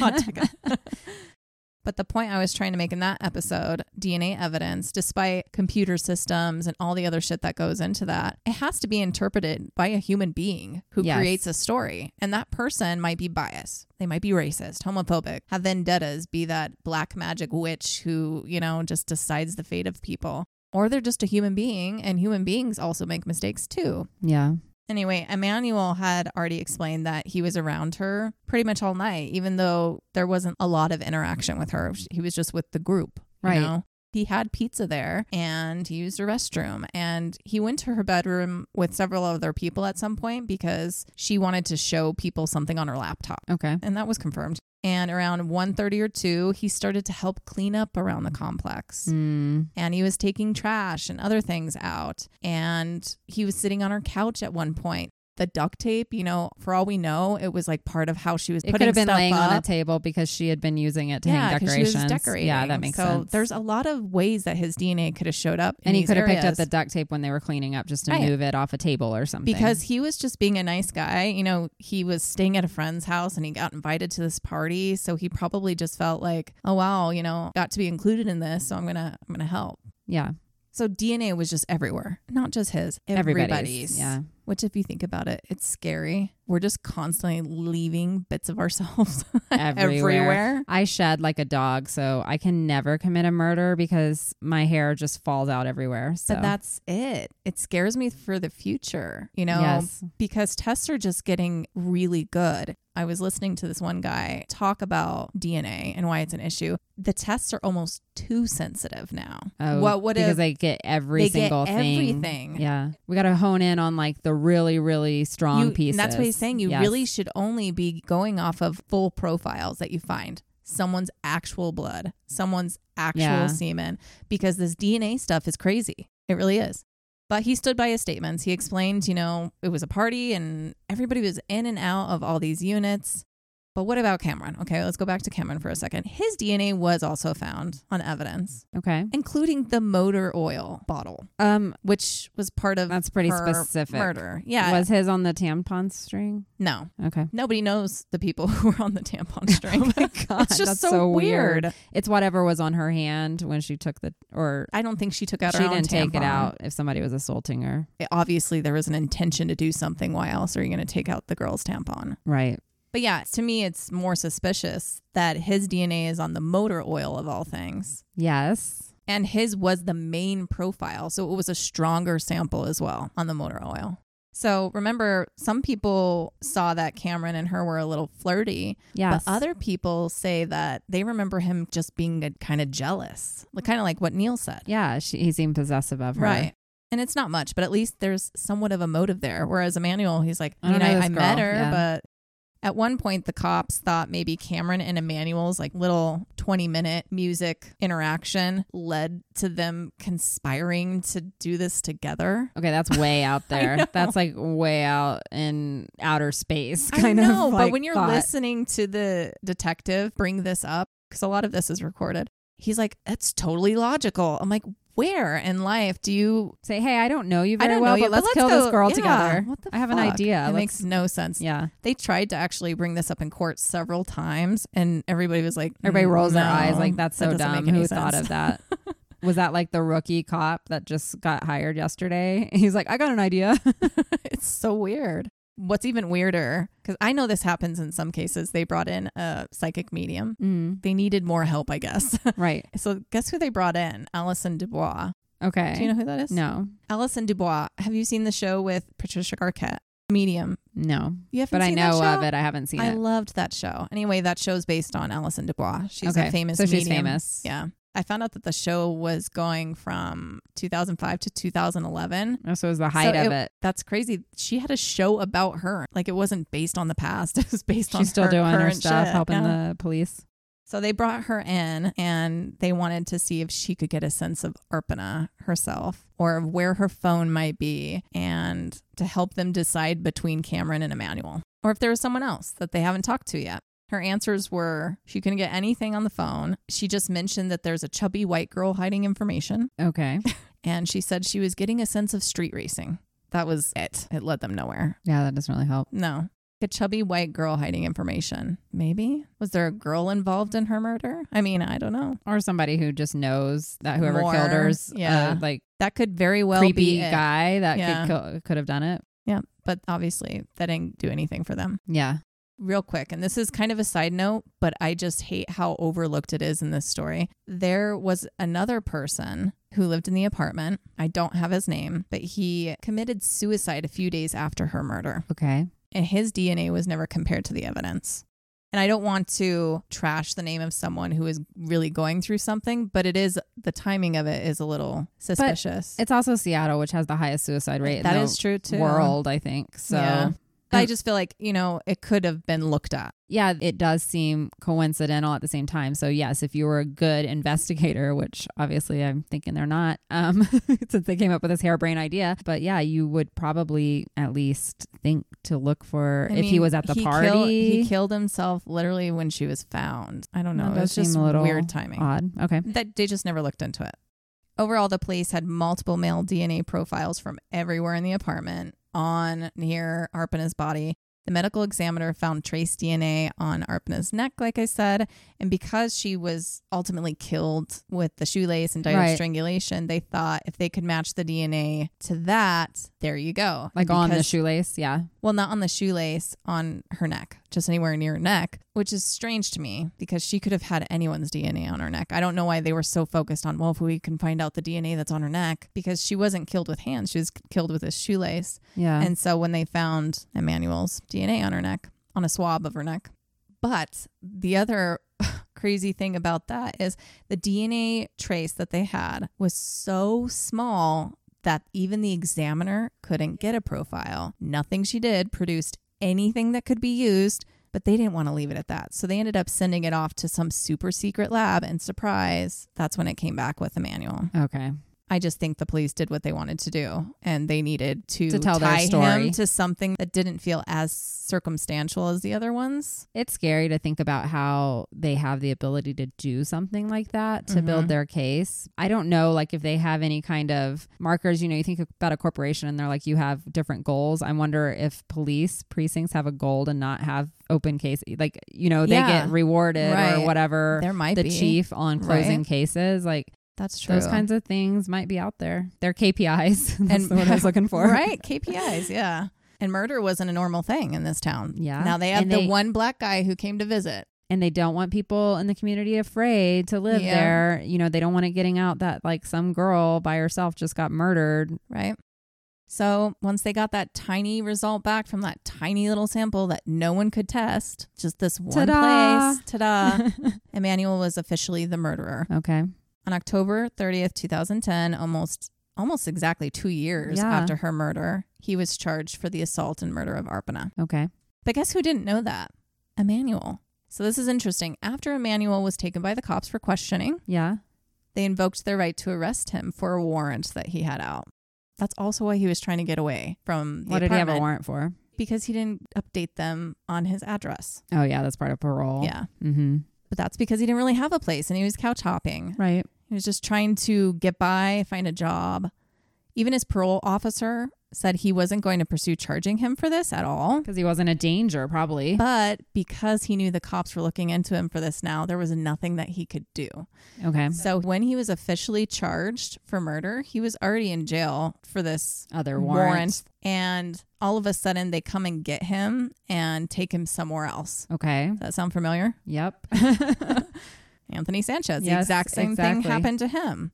He was taken from somewhere else, and all of a sudden he was being charged with something. But he didn't even know that. At some point, they let him make a phone call. He called a friend of his, and he told her where he was. And he's like, I don't even know why I'm here right now. But she knew and started panicking because he was all over the news and internet. Everyone said that he was arrested for her murder, and he was the guy. And here he is in jail. Nobody told him. Oh, my God. He found out from talking to his friend on the phone. And he had no lawyer or anything helping him right now. He thought he was just there to do a little time for his little warrant and the address. Oh, my God. And they took him to this other place. And all of a sudden his friend's like, no, you're all over the nation. You killed her. Oh, my God. And he's like, what? I did listen to part of the call. He's not like losing his mind, but you can just hear his voice just sink down. I screwed. How am I going to get out of this? Like, I need a lawyer. At that time, he didn't know about the DNA stuff. He didn't know about any of it. He didn't know that he was a suspect. He thought he was just brought in for questioning. And it was over. And then they arrested him because of his warrant. And it was over. Because this was 2 years later. Right. Well, 2 years after her murder. But I think when he was taken by them, it had been like 6 months or something like that. So here's Emmanuel in another situation. And once again, he can't afford this lawyer. No. So he has to get a court-appointed lawyer. And this is what, to me, is the craziest of it all. And it makes me really, really mad that they can do this. Emmanuel waited for more than 7 years to have his trial. Was he locked up the whole time? He was locked up the entire time. His trial didn't start until Valentine's Day, 2017. I guess he originally had a lawyer that was really, really bad, public defender. That kind of held something up in the beginning because this guy just wouldn't come and see him. And when Emmanuel was sitting there with him, he literally had his notebook open on another case and he was like reading the other case while he's supposed to be talking to Emmanuel. So he had to ask for another one. Oh, wow. Thankfully, a public defender, Ben Goldsmith, who made it his mission to take on hard cases, challenging cases that made him an enemy to prosecutors. Yeah. Initially, he wanted to be a police officer, but after spending a week at a public defender's office, he changed his mind. Okay. He knew that cops were corrupt. That's so crazy. How would you ever think that? And he wanted to protect people. He became very passionate about being a public defender. That's and awesome. He knew that Emmanuel was going to have a really hard battle ahead of him. Because he knows how the system works. Yeah. He was black. He had a record. He had no means for a good lawyer. And from his experience, he knew that when murder involved someone who didn't know the person, that typically, especially in being in Redmond, which was rare, that typically there is some sort of injustice being done to the person who is charged. Wow. Ben decided to help. And this was 2 years into his 7 year. Okay. So it took another 5 years, though, to still get to trial. Our system's fucked. Seems like a very long time. I used to be a nanny for a public defender, and she's amazing. Very passionate, same way. Just very passionate about helping people as much as she can. And I remember her throwing a fit because there was this guy who was in the Denver County Jail, and he had been there for like a year. They just forgot about him. Yep, it happens. And he took a bicycle from in front of someone's house. I have a story. I don't want to go into the details because I think I'm going to do it on this podcast. But there's a really horrible story about a teenager that ended up in similar situations and a death. This is scary. Like, makes you really, really question everything and think, yeah. So after going through all the paperwork and evidence in this case, Ben believed it was racially motivated. Okay. And they let several other suspects that were stronger, they let them go. Yeah. He believed that Cameron did it. Okay. He said there was way more evidence pointing to Cameron as the main suspect. I agree. Compared from to what I Emmanuel. heard. Yeah. So he really started focusing on the DNA. Okay. It was misused.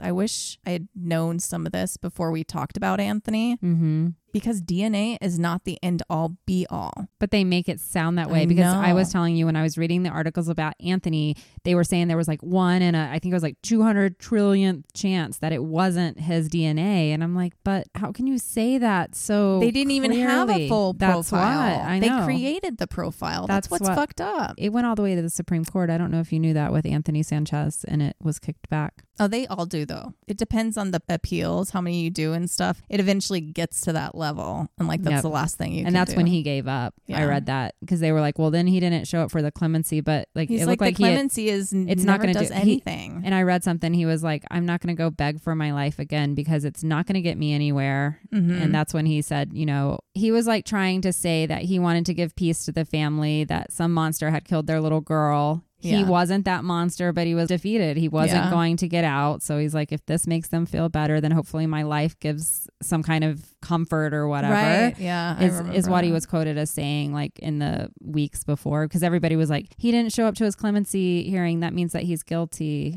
That's what I was reading. Yeah. And I'm like, no, I don't think that's it. You need to look at the whole story. Right. I mean, look at what happened to Sean Sellers. He had a clemency and people came saying, I would have never chose the death penalty if we had other options. A ton of people came to talk on his behalf. And it did anything. Nothing. And he was a teenager. Yes. And so many of these people have been through so many appeals and they get their hopes up and then it gets knocked down. It's just, that's just sad situation. Sad. But that's the point. It's been talked about so much that jurors hear the word DNA and they're like, oh, well, then it's him. And once again, we have, as I've said before, we like just bring jurors off of the street that don't have all this background. Yeah, exactly. So if I'm sitting there, I'm going to be like, oh my God, I'm sure that this police department did their due diligence and this is science, right? Right.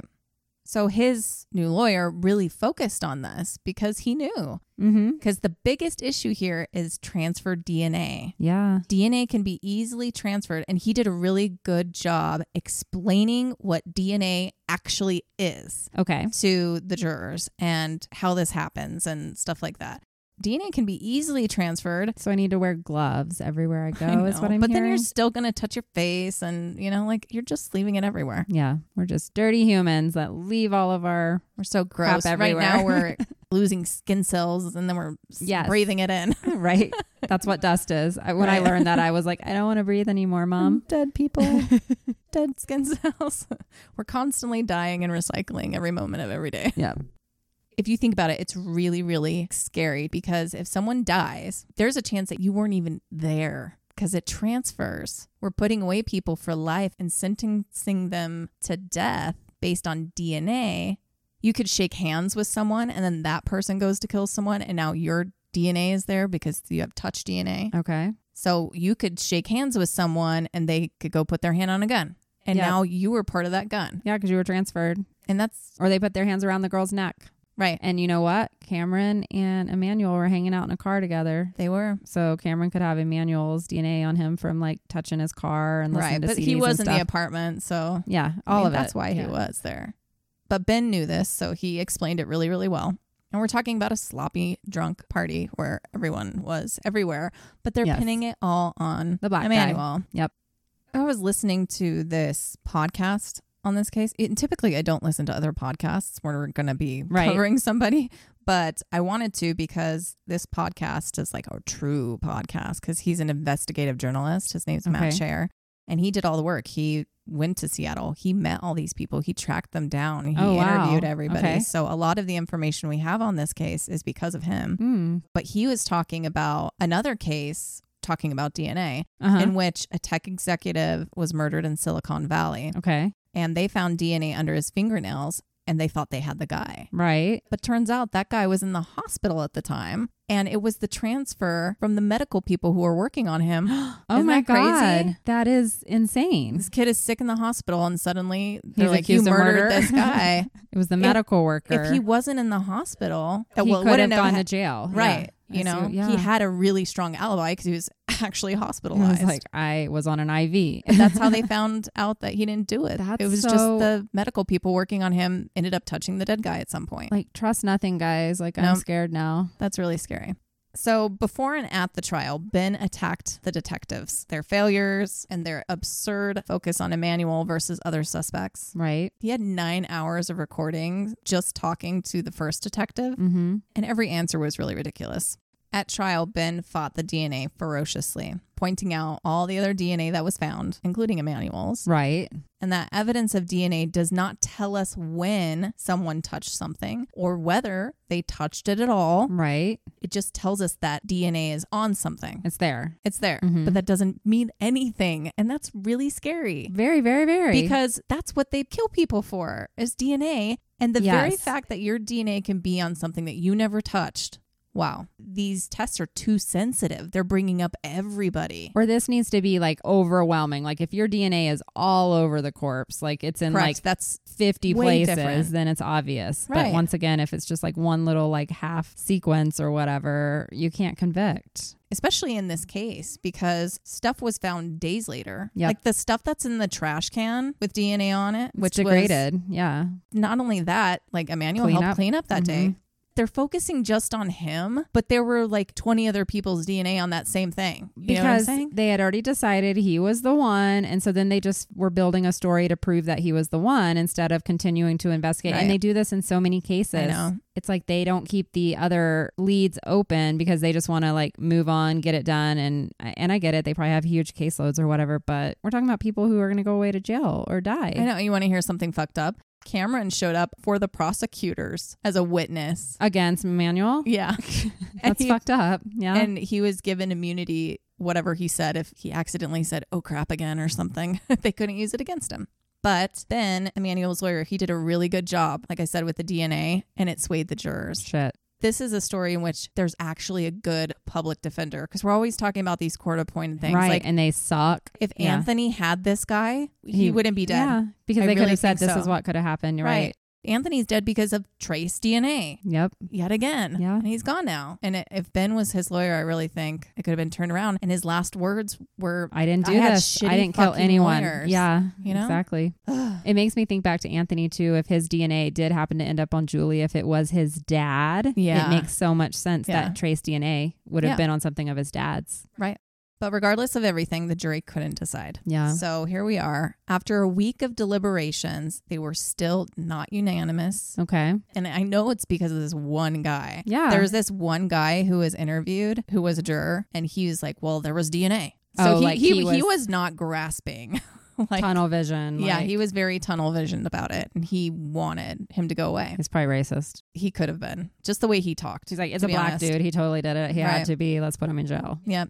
So in the end, it was a hung jury, and it was declared a mistrial. Okay. So that means that Emmanuel could be tried again if it's right. They did try to get it dismissed. Yeah. But the cops had already spent so many years on it that they're like, no, we have to try him again. Oh, no. And guess who actually came in as support for Emmanuel during this? Who? Macklemore. Oh, that's great. Because they were friends. They grew up friends. Interesting. And he became famous, and he found out what was happening to Emmanuel. Like, he's like, he would not do this. And he knew he was being held. Yeah. Because at this point, his bail is ridiculous. It's in the 7 digits. You know, he can't get out. He's not a man of means. He doesn't have money. He knew his life story. He knew what happened to him. And he wrote a letter to the judges and it's like, just stop this. This is silly. because he's known for taking on important issues. Yes. So he tried. The judge did consider it and stuff and eventually said, I can't now. We've put too much money, time into this that they need to retry it. But I just thought that was interesting. That is crazy. Small world. I'm going to see Macklemore in a couple of weeks, by the way. I have tickets. He's coming to Denver. I love him. Yeah. So he had to wait almost another 2 years for this second trial. In jail. So the entire time. But you know what? Other people are not put in jail the whole time while they wait for trial. I know. They just kept him there. I mean, Donald Trump is walking around everywhere right now, and he's been indicted, 50 times now? His DNA's in my house. I'm just kidding. I hope not. I know. We know he's probably killed people. Come on.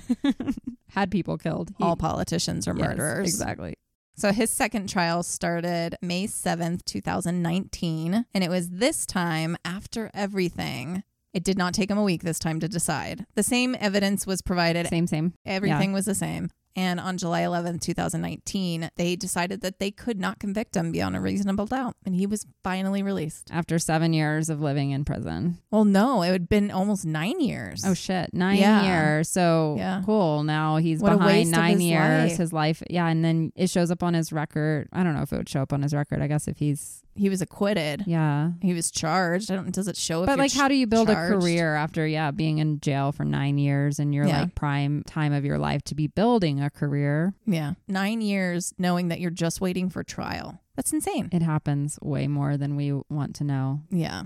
Well, just last year, Emmanuel filed a civil lawsuit against the county, the Redmond Police Department, the detectives on the case, and the prosecutors. Okay. Because he claims, if I wasn't black, I would have never been in jail. It's so fucking true. You chose me out of a bunch of people. Because of the color of my skin. You made tons of allegations, and you had no proof in reality. And Ben did a really good job of proving that to everybody. Right. You don't actually have anything. And Cameron, the white dude next door's DNA is all over the motor oil bottle. I'm going to get a little bit more into him in a minute, but his lawyers found out that they were looking at 6 other people who had even more evidence. Oh my God. And they just chose him. And left him in jail to rot. Left him in jail. And not looked at these other 6 people. Yeah. That's fucked. He deserves to have that civil suit against them. Yeah. Ben says they ignored and failed to gather evidence that did not align with their theory. Because they're like, it's got to be him. Let's make it work.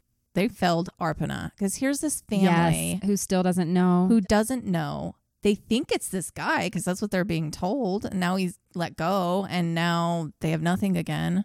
Yeah. Their focus on Emmanuel denied Arpana having any chance at justice. Yeah. Because look at this. Now we can't use any of this DNA. And now they got to start a case all the way over against someone else. But even then, what can they use? Right. What can they use? And they also found evidence that just the collecting of DNA was really, really sloppy. They didn't use gloves. I don't know why in 2008 detectives aren't using gloves. That what the seems fuck? Like a no-brainer right there. And you know why we know this? They took video. So it was of them doing the crime scene? They did, yeah, because they have crime scene video of everything. I mean, there were budget cuts, I guess. They're like, you get one pair of gloves and when you use them up, you're done. But the lawyers were just like, I've just never seen a worse case. There was nothing to salvage. There's no justice here because of how it was handled from the very beginning. But I do want to get into some more details. So we talked about Emmanuel's butt dialing. Right. And I really do think that's possible, especially if it was a BlackBerry, because those buttons are on the outside. It's not like a flip phone. I've called 911 on accident on my iPhone several times, so I believe it. I have people who still butt dial me to this day, so yeah. And the fact that the voicemails were so long, it wasn't someone being like, "Hey, baby," blah, blah, blah, blah, blah. Yeah. She was like, they were just so long, I had to just eventually get them off my phone because it was taking up That's space. when you know it's a butt dial. When you get a 3-minute voicemail, you're You've butt dialed me several times. Yeah. And I get to hear what you're doing. It's funny. Back to Cameron, because you brought up Cameron again. I think I'll always come back to him because it's just his actions compared to everyone else to me is the most suspicious. Agreed. The first time he was being interviewed, they noticed that he was limping a little bit and he had issues with his elbow and his knee. Okay. From Arpana beating up fought back. Arpana? Yeah. We determined this. He said that it was an old wrestling injury. Convenient. Not like school wrestling. He said it was with some dude he just met one day named David. And David has no last name, conveniently, that he couldn't remember. And they just decided to wrestle. That sounds like the shittiest like lie. That sounds like something a 4-year-old makes up. Oh, yeah, I was wrestling with David the other day. And they're like, well, if it's old, have you seen someone about it? And he's like, no, my brother's a physical therapy person. And he told me if it wasn't hurting later that I shouldn't do anything about it. And I didn't. And I'm like, well, you're still limping after years? Yeah, that makes sense. And the cops are like, I mean, sounds credible. Yeah, sure. He's white, so we're not thinking he's doing anything. All of these guys, I swear. At some point, they did have a warrant to search Cameron's house and car. Well, his apartment. What happened to it? You know what they found in his car? Oh. Again, I'm just giving you more evidence, Cameron. Remember, he went to Canada. We're coming for you, Cameron. What was in his car? So they found printouts. And remember when you like print, sometimes it has like the date on it? Yes. It had November 1st, which was the next day, of pawn shops near the border in Canada. Oh my fucking God. And he's not the guy. And that was another big issue that was brought up. They said that they called. They're like, well, we called the pawn shops. They didn't have a Cameron. He would have used a different name. He's literally 3 hours away from his house. They didn't check footage. They didn't do anything. So for all we know, Arpana's phone and everything else was sold to a pawn shop. Yeah. They did not do their due diligence in checking into the pawn shop stuff. It's what I have to say on every episode. Fuck the police, especially your Redmond, Washington police. Yeah. The end. And something else they found when they were searching his house. They found a lighter that seemed to have motor oil on it. Oh my God. And they didn't take it. I don't even know what to fucking say. They didn't take it. This is the worst. Like, me and you could have gone in and figured this case out better than these guys. Like, we have no training and I could have done this. Lighter, motor oil. This dude tried to burn her, remember? Yeah. And his DNA was on the motor oil bottle. And I mean, boom. But they didn't bag the fucking lighter. They're just like, oh, that looks like... That's interesting. A black, interesting substance on this lighter in his apartment. Nobody ever has motor oil on their lighters, guys. No. Like, unless you work on cars for a living or something. Maybe, but you're not putting a lighter around oil or gas if you're a smart mechanic. There you go. There's that. Okay, he's the guy. He's the guy. Case closed. Yeah. Get his ass arrested. He has family members and friends who have made comments along the lines, what if I did the murder and don't remember it? Like, kind of feeling them out to see if they would still love him or something. Like, very weird. He's like, so they're at like Thanksgiving dinner. He's like, let's play this like, what would happen if game. Right. What if I told you that I accidentally murdered in a blackout my next door neighbor and I burned her? And like, he goes into all the details. I mean, would you still like love me? Maybe he had a psychotic break because she was denying him. He really wanted her. Yeah. It seemed like. Or he just had a break and he really truly doesn't remember doing it. Yeah. He was off his meds. But it's just a strange sequence of events trying to burn her. It doesn't sound like there's a huge attempt at cleanup, bleach everywhere. And it sounds like he also trash can. Tried to maybe assault her, but didn't follow through. Yeah, like it sounds like somebody in a manic, weird psychological state, right? Yeah. The whole thing. I don't know. And then he's trying to clean up all that. And then he just goes and throws the shit in the like local dumpster. Yeah. The first place. I mean, the very first place anyone's going to look. But he took her stuff too. What do? You wake up in the morning, you're like, oh, why do I have Arpana's stuff? It could be. He could have woken up and gone back over there. I never got conclusion on that. What happened to the motorcycle? Maybe he went no conclusion. He pawned that in Canada. I mean, maybe that is what he did. Fuck. Nobody knows because they didn't look into it. He literally was the guy from day one. But when they let him go, now all the evidence is destroyed. And I mean, probably. They could probably still convict this guy if they really went back and looked. I mean, fuck, he could have stuff still in his apartment. Maybe that lighter's still there. He's not in an apartment anymore. Wherever he lives. Now he moved and... He's living his life while Emmanuel was like locked up for 9 years. I feel like it's Cameron. Sorry. I do feel like it's Cameron. I don't know what else would make sense. I mean, I'm going to give you a couple... random, we don't know. I'm going to give you a couple other options. I mean, they're funny options to me, but... It's not Emmanuel. It's not Emmanuel. I do not think it's Emmanuel. It could have still been Neil. He's a main guy. Family covers for family. He was walking for 3 hours, remember? He had a pretty solid alibi. Well, the only reason they know that he had that was the cigarettes he bought. Yeah. I think he's probably not it. Yeah. He's just a douchebag. Could have been a motorcycle guy. Could have been. He could be lying about their relationship. You never know. Yeah. It literally could be anybody, though, if you think about it. We're going back to the DNA. Everywhere. It was everywhere. But Cameron was going to Canada out of the blue. Like, you don't just wake up. I keep trying to come up with something else. You don't wake up and go, I think I'm going to go to Canada today. Let me print out some things about the pawn shops there. And people saw him in her doorway at 3 a.m. Yeah. And he called her. And he is known like to have psychological issues and was off his meds. I'm sorry. It just kind of makes sense. Why is it when it's so obvious that the police are like, oh, we don't think it's him? They're like, let's look over there. There's a black guy. Maybe it's him. It's got to be him. Yeah. Totally him. Not this guy that has everything else against him. Right.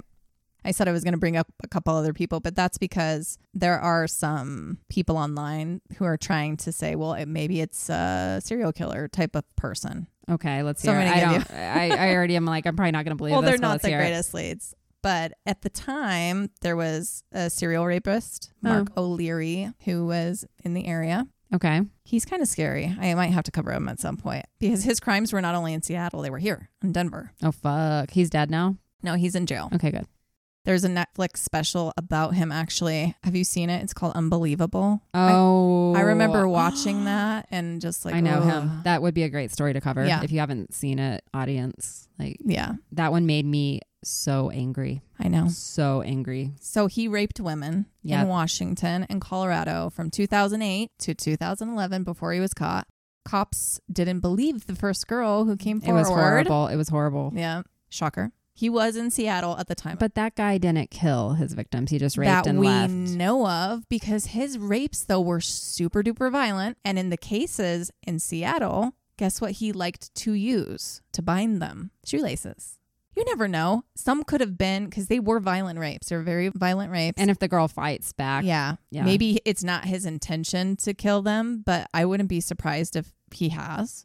We'll never know, though, unless he comes forward about it. Yeah, he was sentenced to 327 and a half years. Yeah, so he's in jail. But he was a rapist more than I don't know. I think that's a stretch. Keep going. Yeah. But yes, someone to cover. I mean, I'm sure we would get all into the feels if we do that one. I know. You're going to see me in a different light. Okay, so the other one is a serial killer. His name's Israel Keys. I want to cover him too. Okay. I feel like I've heard his name. He is no longer with us, though. He bowed out himself in prison. Okay. Happens. But he's believed to have killed at least 11 people that we know of. He was also a rapist. Okay. He was a burglar. He was a bank robber. He was a kidnapper. He was an arsonist. He did it all. Okay. But I'm like, if you're an arsonist, then you know what you're doing. You know what you're doing. You're not using motor oil. Right. You're using lighter fluid. He just did it all. But he was confirmed to be in the area at the same time as well. Okay. Which is scary. Okay, remember last night at the concert, I looked at Jessica and I said, how many serial killers are in this room right now? Because there were so many people there. And then so me and her just standing there and I was like, 5. And we just started pointing people out. Yeah, that was kind of bad. We had been drinking. That's scary. It is. When this happened to her, there were 2 known crazy people that they couldn't catch. They're just 2 that we knew of. They're like, it could have been one of these other lunatics that were roaming around the area. And they're just walking the streets. These and you know what? Right now, there's probably 3 or 4 in Denver, or your next door neighbor like Cameron. That's why I don't want to know my neighbors. Could be your next door neighbor, just like Cameron. I am the same way. I don't want to know my neighbors because then I'm going to give them a reason to not like me and then maybe like call the HOA on me or murder me. Yeah.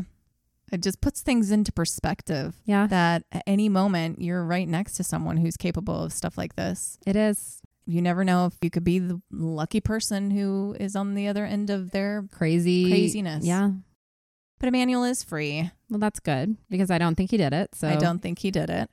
He's still in the process of the whole suing. Yes. So I don't know the outcome of that yet. I think it started last year. Mm-hmm.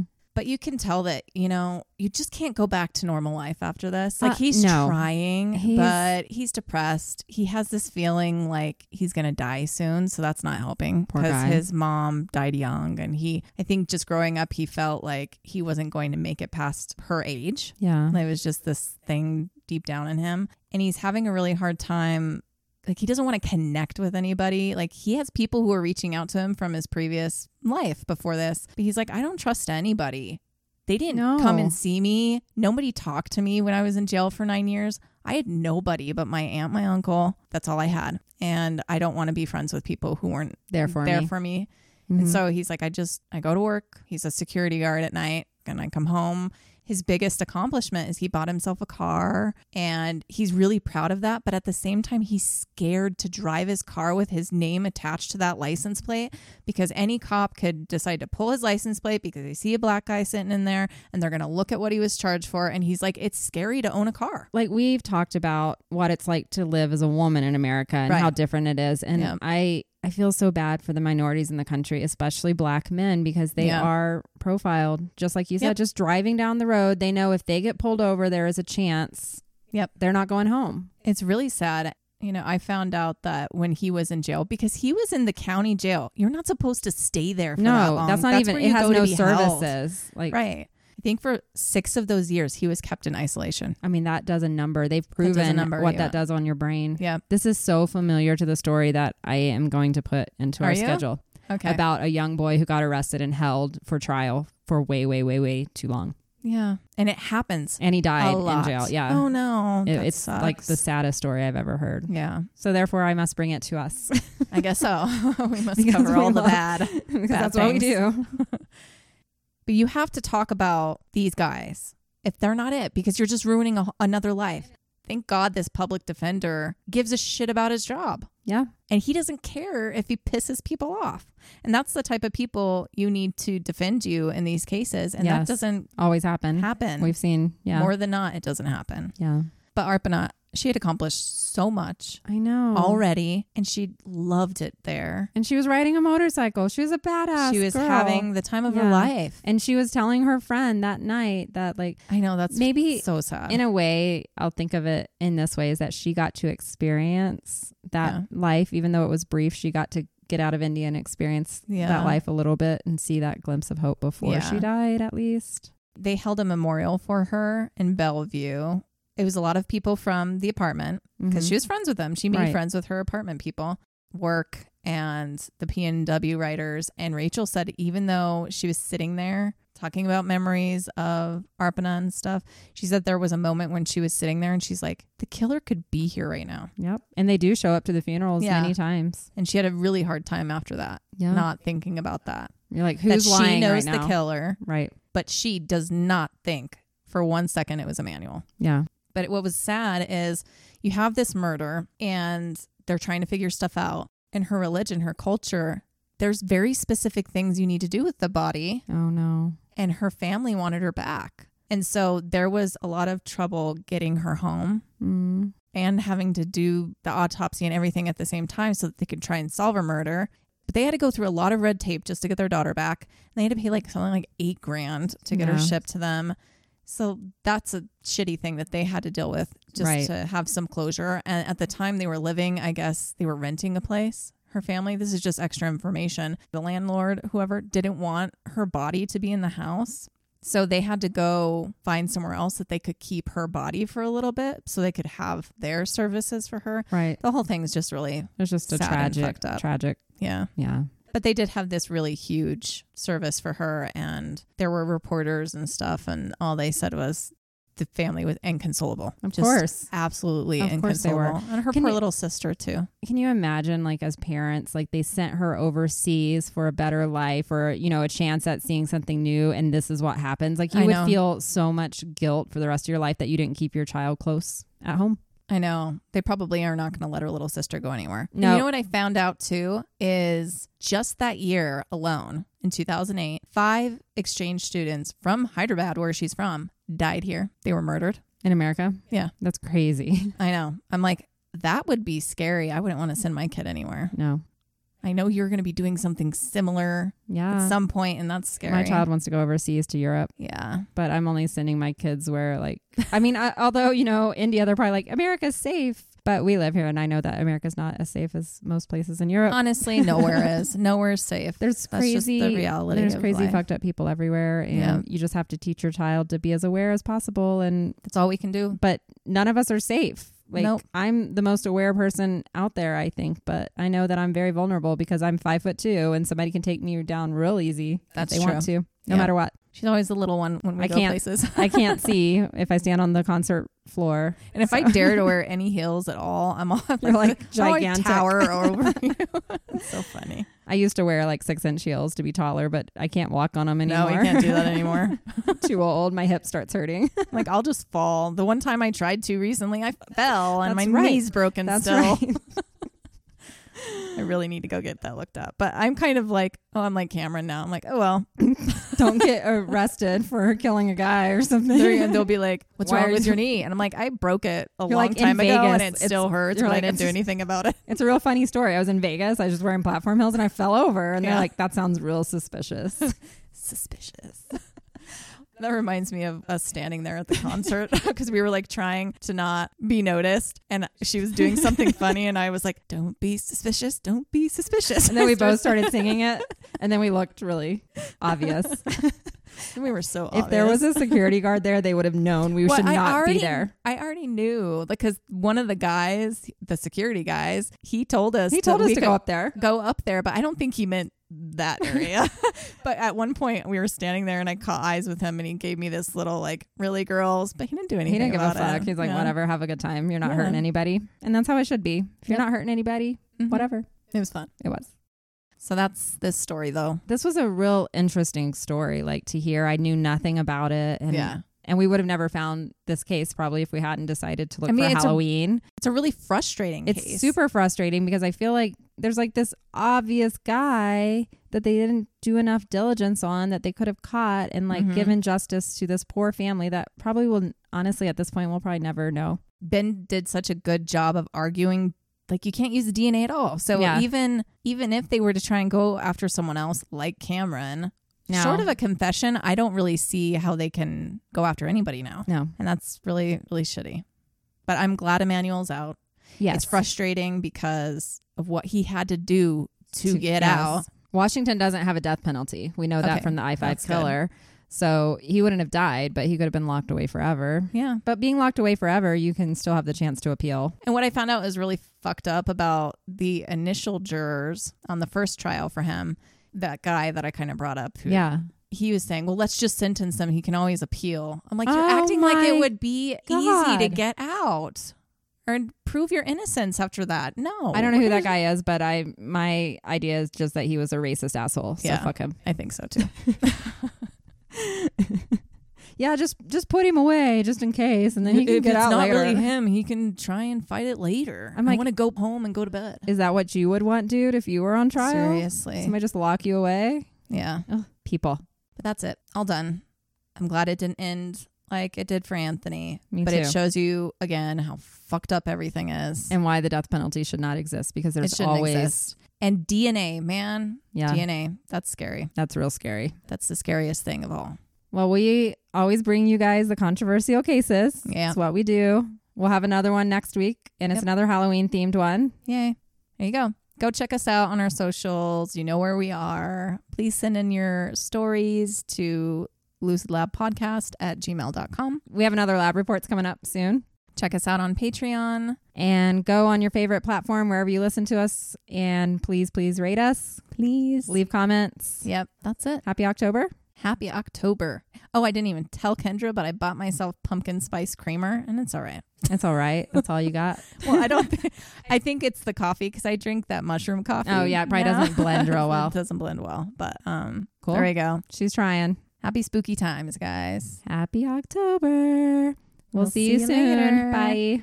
Bye-bye. Stay lucid. I was going to say, by the way, stay lucid. Don't forget to stay lucid. And if a cop shows up at your door and says you killed someone and you know you did not, go find Ben. Yes. Bye. Bye.